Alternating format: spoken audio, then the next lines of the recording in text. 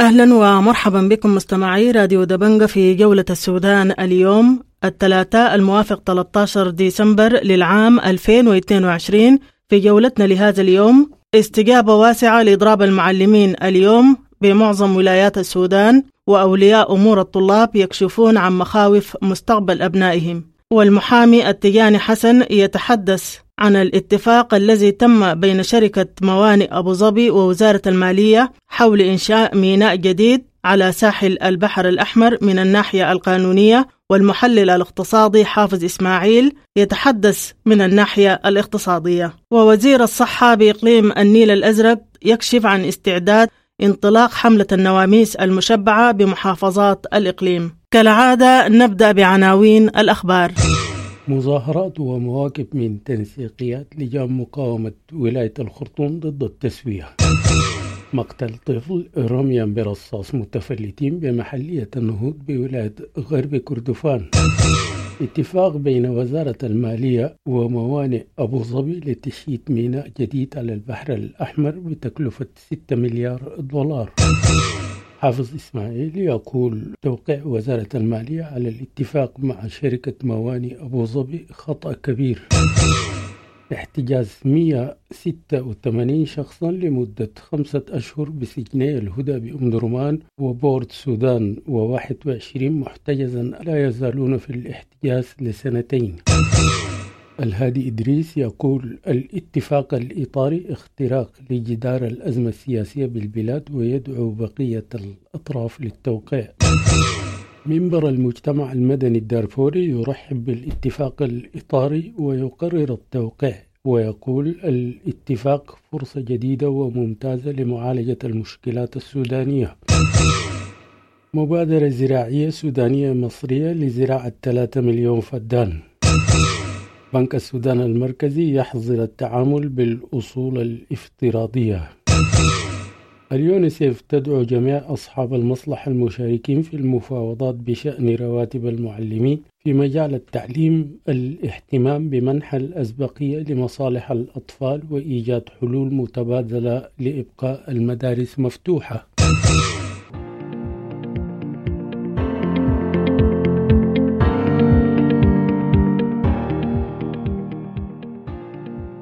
انطلق اليوم الثلاثاء الموافق 13 ديسمبر إضراب العزة الذي ينظمه معلمو السودان في مرحلته الثالثة، وشمل الإضراب إغلاق شامل لجميع المدارس بمعظم ولايات السودان.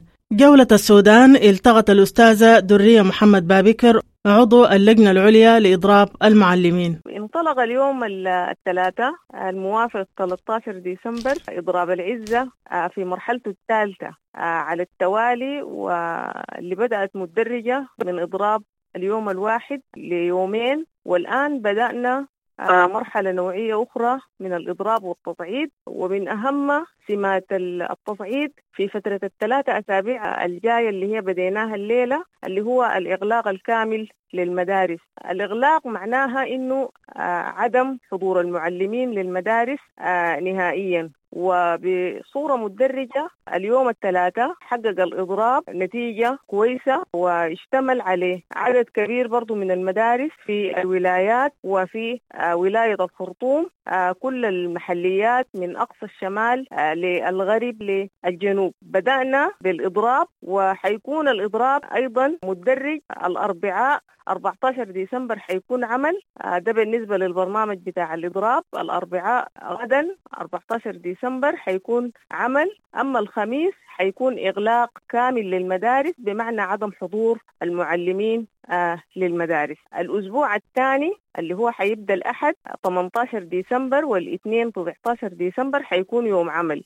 الثلاثاء 20 ديسمبر والأربعاء 21 والخميس 22 حيكون إغلاق.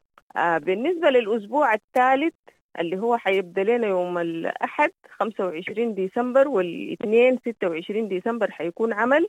أما الثلاثاء 27 ديسمبر والأربعاء 28 ديسمبر والخميس 29 ديسمبر حيكون إغلاق كامل. ده بالنسبة لجدول التصعيد اللي هو بدأ الليلة.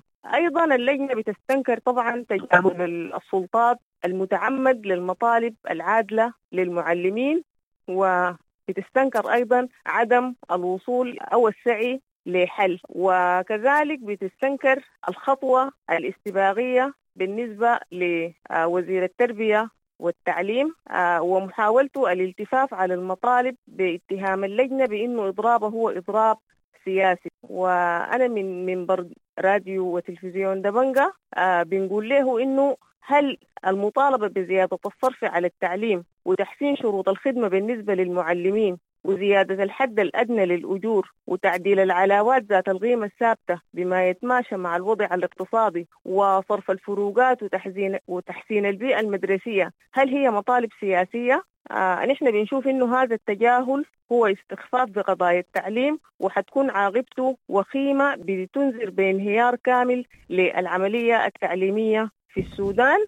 والكلام ده نحن شايفينه من خلال التقارير الدولية اللي بتعمل في مجال التعليم، الدولية اللي بتشير على حسب المؤشرات لانهيار جودة التعليم في السودان والواقع الأليم اللي بيعيشه المعلم، واللي كان ضحيته أيضا 7 مليون طفل خارج أسوار المدارس. لكل ذلك نحن بنتمنى من الجهات المسؤولة إنها تنظر بعين المسؤولية لهذا الإضراب الواسع الشامل اللي شمل كل أجزاء السودان واللي بيهدد بعملية انهيار التعليم في السودان.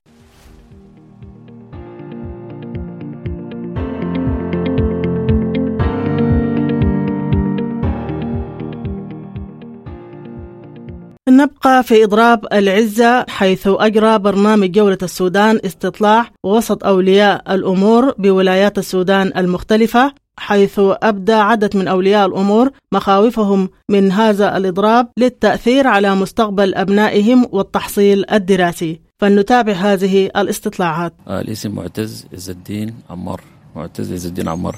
فحقيقة يعني أنا داير أتكلم عن الأثر المترتب عن الأضرار بالنسبة للإضراب اللي بيحصل من المعلمين. فأول حاجة يعني المعلم معروف إنه عنده دور سامي ودور كبير، وأيضا كذلك يعني البيت اللي بيقول يعني كاد المعلم أن يكون رسوله، قم للمعلم وفي التبجيل كاد المعلم أن يكون رسوله.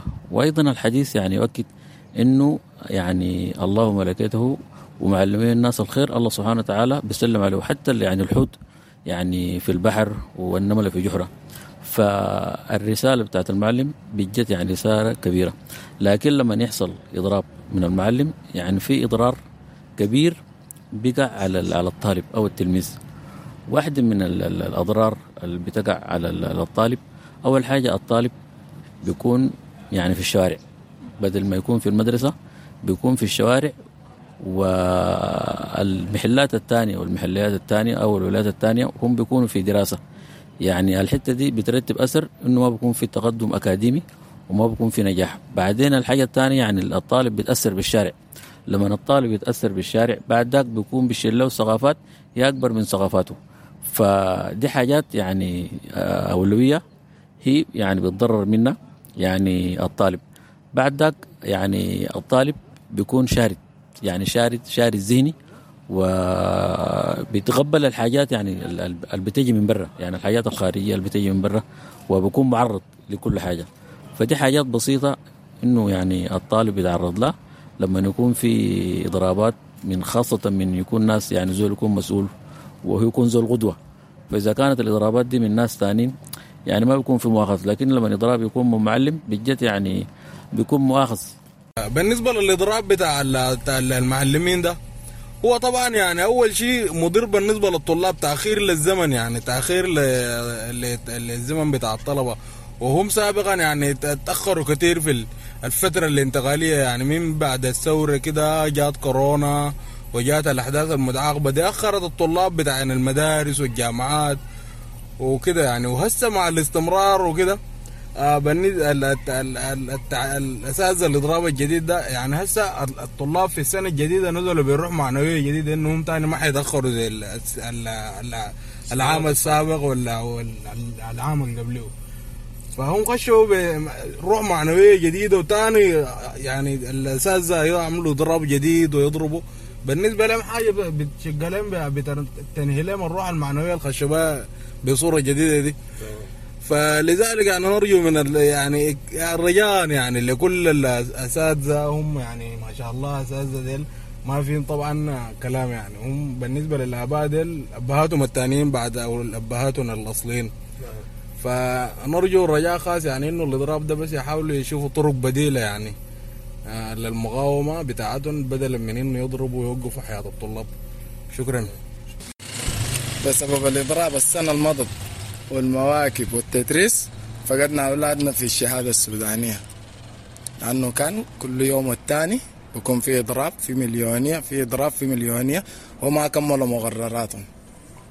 لا على مستوى الثاني، على مستوى الأساس الآن بالحارة عند الطلبة بتاعنا في المدارس أصلا الأداء التعليمي ضعيف تماما من ناحية المعلمين، أداء ضعيف، شغالين جبايات في الطلبة إنه يجيبوا 200.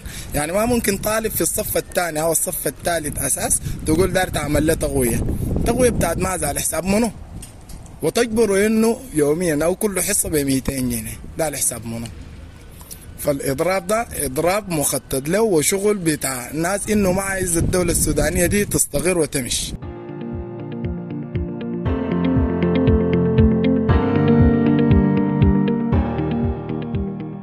والآن ننتقل إلى الشأن الاقتصادي، حيث أبرمت وزارة المالية الاتحادية مع شركة الموانئ أبو ظبي اتفاقية لإنشاء ميناء جديد على ساحل البحر الأحمر. جولة السودان استضافت المحامي التجاني حسن ليتحدث عن هذه الاتفاقية من الناحية القانونية.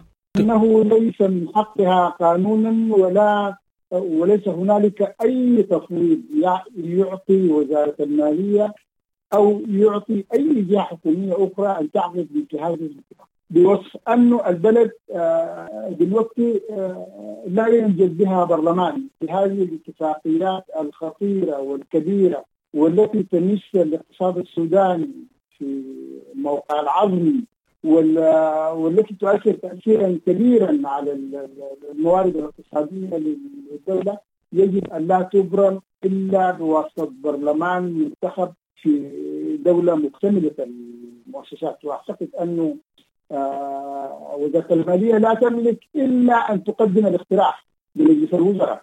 هذا هو الإجراء الطبيعي، تقدم اقتراح ويتم اقتراح هذا الشأن في مجلس الوزراء، وإذا تمت إجازته في مجلس الوزراء أن يحال للمجلس التشريعي أو البرلمان أيا كانت التسمية، وأن تتم مناقشته هناك في الهيئة التشريعية وتتم إجازته، وأن يصدر بقانون من الهيئة التشريعية، ثم من بعد ذلك أن يتم التنفيذ. ولكن مثل هذه الاتفاقات أعتقد أنه فيه تجاوز كبير جدا، وهذا لا يجوز، وهذا طبعا يعني يضاف بالتجاوزات الكبيرة جدا التي حدثت عقب الانقلاب في 25 أكتوبر.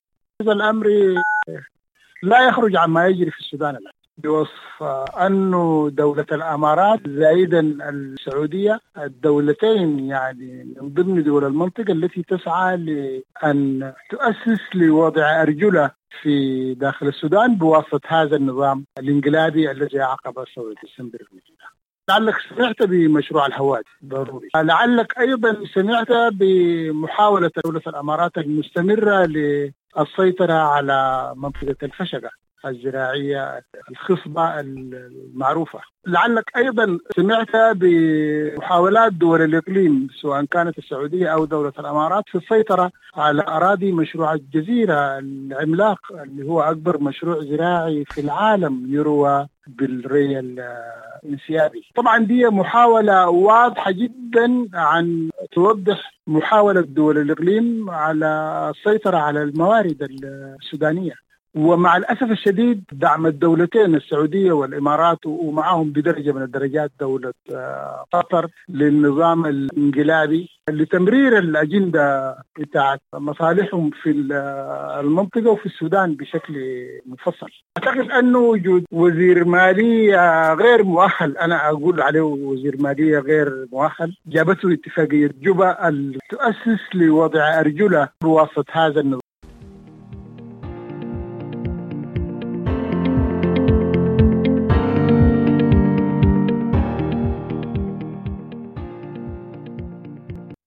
ونبقى في هذا الاتفاق الذي أبرم بين وزارة المالية وشركة الموانئ البحرية حول إنشاء ميناء جديد على ساحل البحر الأحمر. جولة السودان التقت المحلل الاقتصادي حافظ إسماعيل ليتحدث عن الناحية الاقتصادية لهذا الميناء.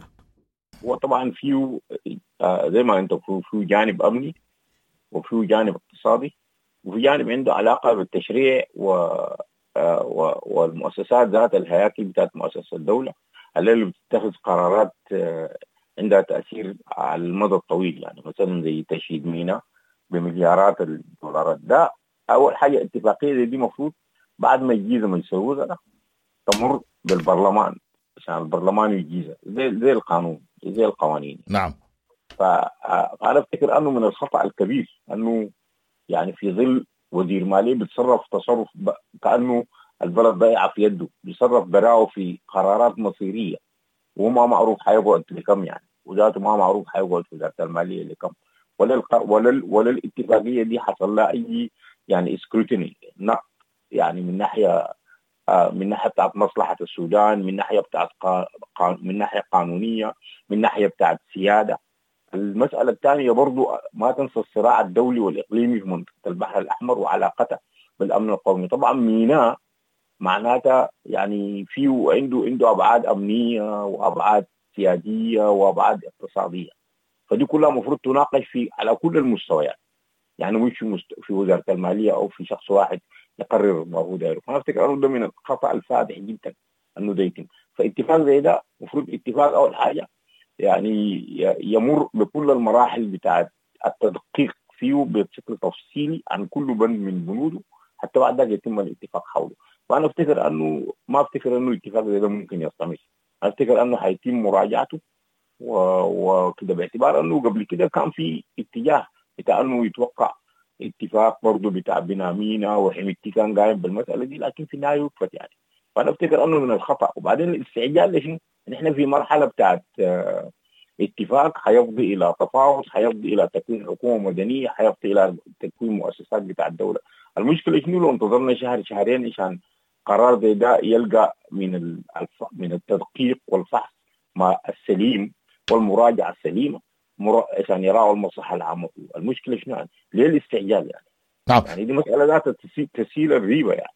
طيب يعني زي شركة موانئ أبو ظبي دي شركة مؤكد بيكون فيها يعني زبدة من المستشارين القانونيين وكده، يعني ما بكون نصحوهم بأنه ما تعملوا حاجة زي ده وضع مؤقت، ممكن تجي حكومة تانية تقوم يعني تعيد النظر في المشروع كله، وده مشروع. الشركات بتاع الدول العربية كلها يعني هي ما بتشتغل بشفافية مطلقة حقيقة، يعني في تعاملها مع العالم حتى مع العالم الأول يعني ما في شفافية مطلقة يعني في المسألة يعني. فبالتالي ده ما بيكون اعتبار كبير بالنسبة لهم.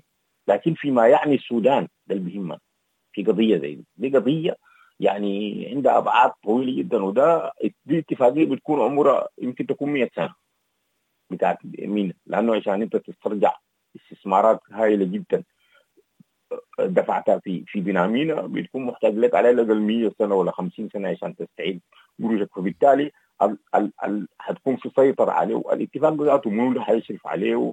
الوضع الأمني، الأمن القومي بتاع السودان، أمن البحر الأحمر، الصراع الإقليمي والصراع الدولي حوله وكده. وبعد ذاك فيه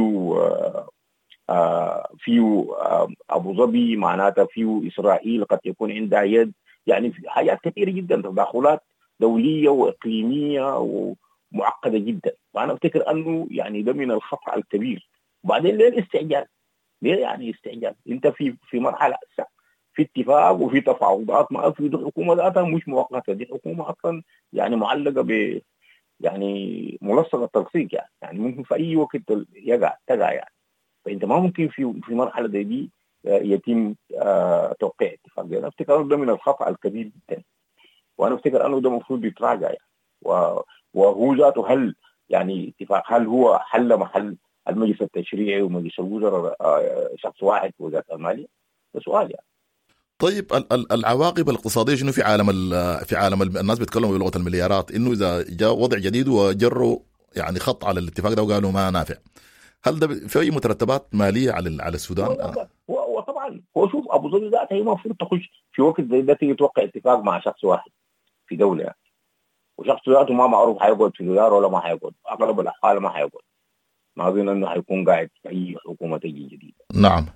وبالتالي انت ما ممكن يعني، ولا هم يكونوا مستعجلين لانه في بنود ما ممكن تمر الا في ظروف زي دي.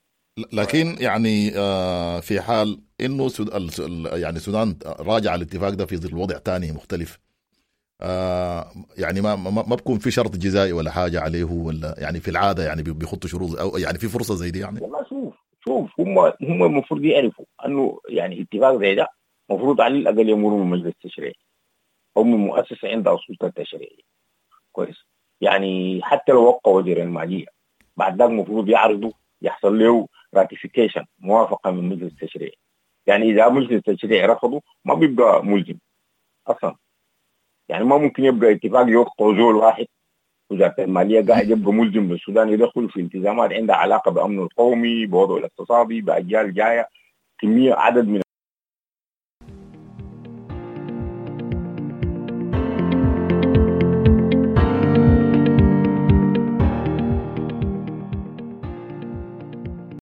طيب بسم الله الرحمن الرحيم. بسم الله بسم الوطن. شكرا لمتابعتكم وشكرا للإعلام المرئي والمسموع والمكتوب والمقروء. نحن حقيقة في إقليم النيل الأزرق نحن زينا وزي بقية أقاليم في دولة السودان الموحد، ولكن هنالك خصوصية لإقليم النيل الأزرق، وهذه الخصوصية تم دمجها في اتفاق سلام جوبا 2020 وفي بند التمييز الإيجابي. بمعنى أنه هذا التمييز الإيجابي لما يكون تمييز على جغرافيا أو لون أو منطقة معينة أو إثنية معينة بقدر ما هي لتقسيم الثروة بالعدالة وتقسيم الأشياء اللي عندها علاقة بالصحة والتعليم والطرق الأساسية للمواطن. نحن طبعا الحملة بتاعت النواميس المشبعة دي معروفة أنه هذه النواميس مفروض تبدأ في أكتوبر، تجي دائما بتجي كل 3 سنوات يعني ما سنويا. بتتوزع حسب التعداد السكاني لكل إقليم، زي حسب التعداد السكاني لكل إقليم. لكن نحن في المفروض جيت في أكتوبر اتأخر لأسباب للوضع اللي كان موجود، والشركات الناقلة كانت هي محجبة عن النقل في الفترة دي، فنحن كان في حاجتنا الماسة إنها كانت تجينا في أكتوبر عشان تتوزع في نوفمبر. دي الفترة اللي كان نهاية الخريف. طبعا المليارات بتكون كثيرة جدا، كان المواطن في حاجة ماسة إنه يلقى النواميس في المواعيد له، لكن برضو تأخر وجانا هسي في نهاية نوفمبر أو نهاية شهر 11 ونحن في الأسبوع الثاني من ديسمبر يعني. ده سبب تأخير. طيب هي النواميس دي عددها بالنسبة لإقليم النيل الأزرق الكمية بتاعتها 855 ألف ناموسية، والنواميس دي هي أصلا ناموسية مخصصة لأنه هي مشبعة بكل الأشياء، بتقتل الذباب حتى لو جاء في ذباب رملي ما هيتأثر، والباعوض برضو ما بقرب عليه لأنه فيه المبيد القاتل للباعوض بتحميك من الباعوض، لكن ما بيأثر مع الإنسان. طيب الكمية دي هي 855 ألف ناموسية. بعد ذاك نحن بنوزعه. البرنامج يتغير اختلف. نحن أنا كوزير للصحة من المقترح بتاعي إنه ما في حاجات تانية تقعد في المخازن، لأنه أي حاجة يخطوه في المخازن دائما بتكون فيه علل بالتوزيع. في ناس في ناس تلقى وفي ناس ما بتلقى، لأنه التوزيع ما بيكون بطريقة. فنحن قعدنا مع اللجنة الفنية في الطوارئ وفي التعزيز وفي الملاريا على أساس إنه الشغل ده خلونا نعمله بطريقة علمية، إنه كل مواطن وضعنا استراتيجية للتوزيع بتاعه على أساس إنه قلنا بدل يكون في المخازن، لأنه وجوده في المخازن ممكن تكون منها الصرف ما بيكون عادل، ما بتوصل لكل الناس. لأنه بعد ده كل زول بيصدق بطريقته، واخترنا إنه توزع على حسب المحافظات الإقليم. نحن في إقليم النيل الأزرق لدينا 7 محافظات، اللي هو محافظة الدمازين، محافظة الروسيرس، محافظة ليسان، محافظة باو، محافظة الكرمك، محافظة التضامن والدلماحي. ال7 محافظات دي معروف إنه نحن حسب الإحصاء الموجود في كم عدد الأسر وكم عدد الأفراد، فتم توزيعه بطريقة مدروسة. ونحن قلنا بعد ذاك بطريقة إنه ندرب الناس اللي بتمشي قبل التوزيع ذاته. دربنا الكوادر الصحية على مستوى 7 محافظات، اللي هو بيمثل الملاريا وصحة البيئة والتعزيز الصحي. جبناهم وعملنا لهم ورشة تدريبية لمدة 7 أيام كيف تمشي بيت بيت. جبنا الكوادر من المحافظات، دربناهم لمدة 3 أيام ورشة تدريبية إنه كيف تتم التسجيل، والتسجيل ده هيسجل كيف وابناء. طيب في كل بيت انت مثلا فور اكزامبل انت عندك الاسره بتكون من 5 اطفال، يعني الزوجه والزوج ومعاهم كذا اطفال. لما تكونوا 10 عندكم 5 نواميس، يعني كل 2 في ناموسيه. اي بيت يكون كل 2 في ناموسيه. طيب التسجيل ذاته يتم وفق البطاقه، زي نظام الريشن كارت في المعسكرات.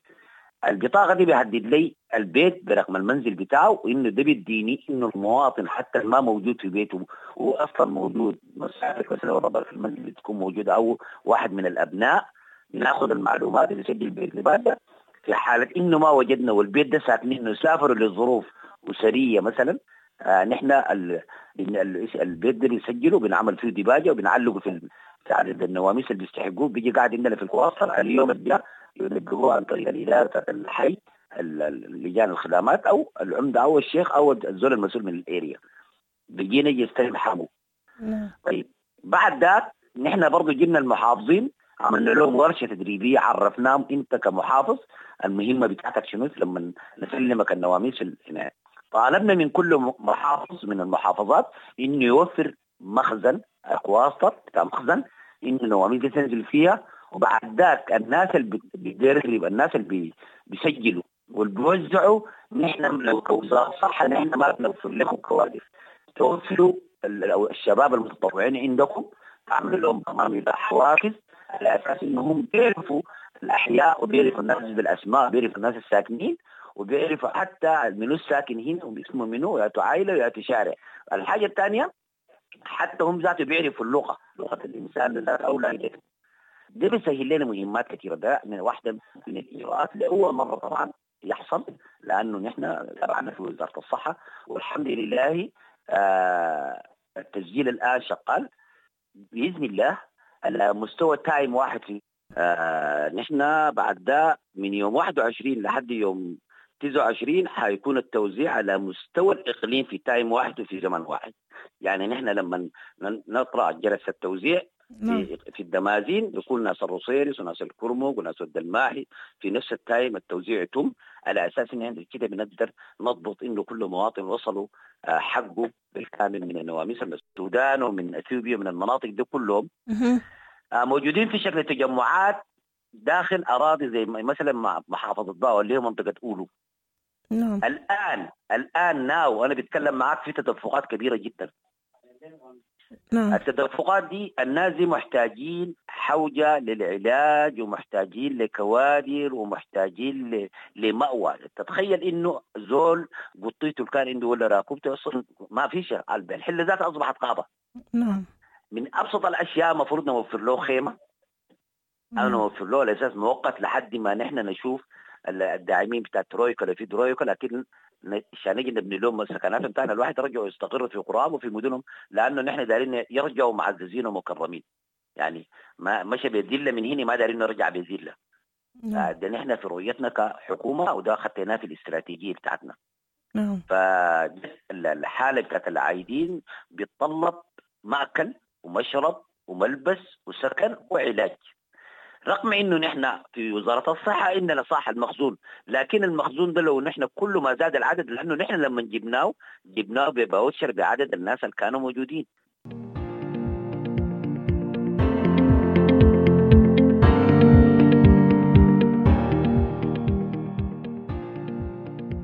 بهذا المستمعون الكرام نصل بكم إلى ختام جولة السودان اليوم، قدمناها لكم من راديو وتلفزيون دبنقا. حتى الملتقى، لكم تحياتي وتحايا الفريق العامل. إلى لقاء.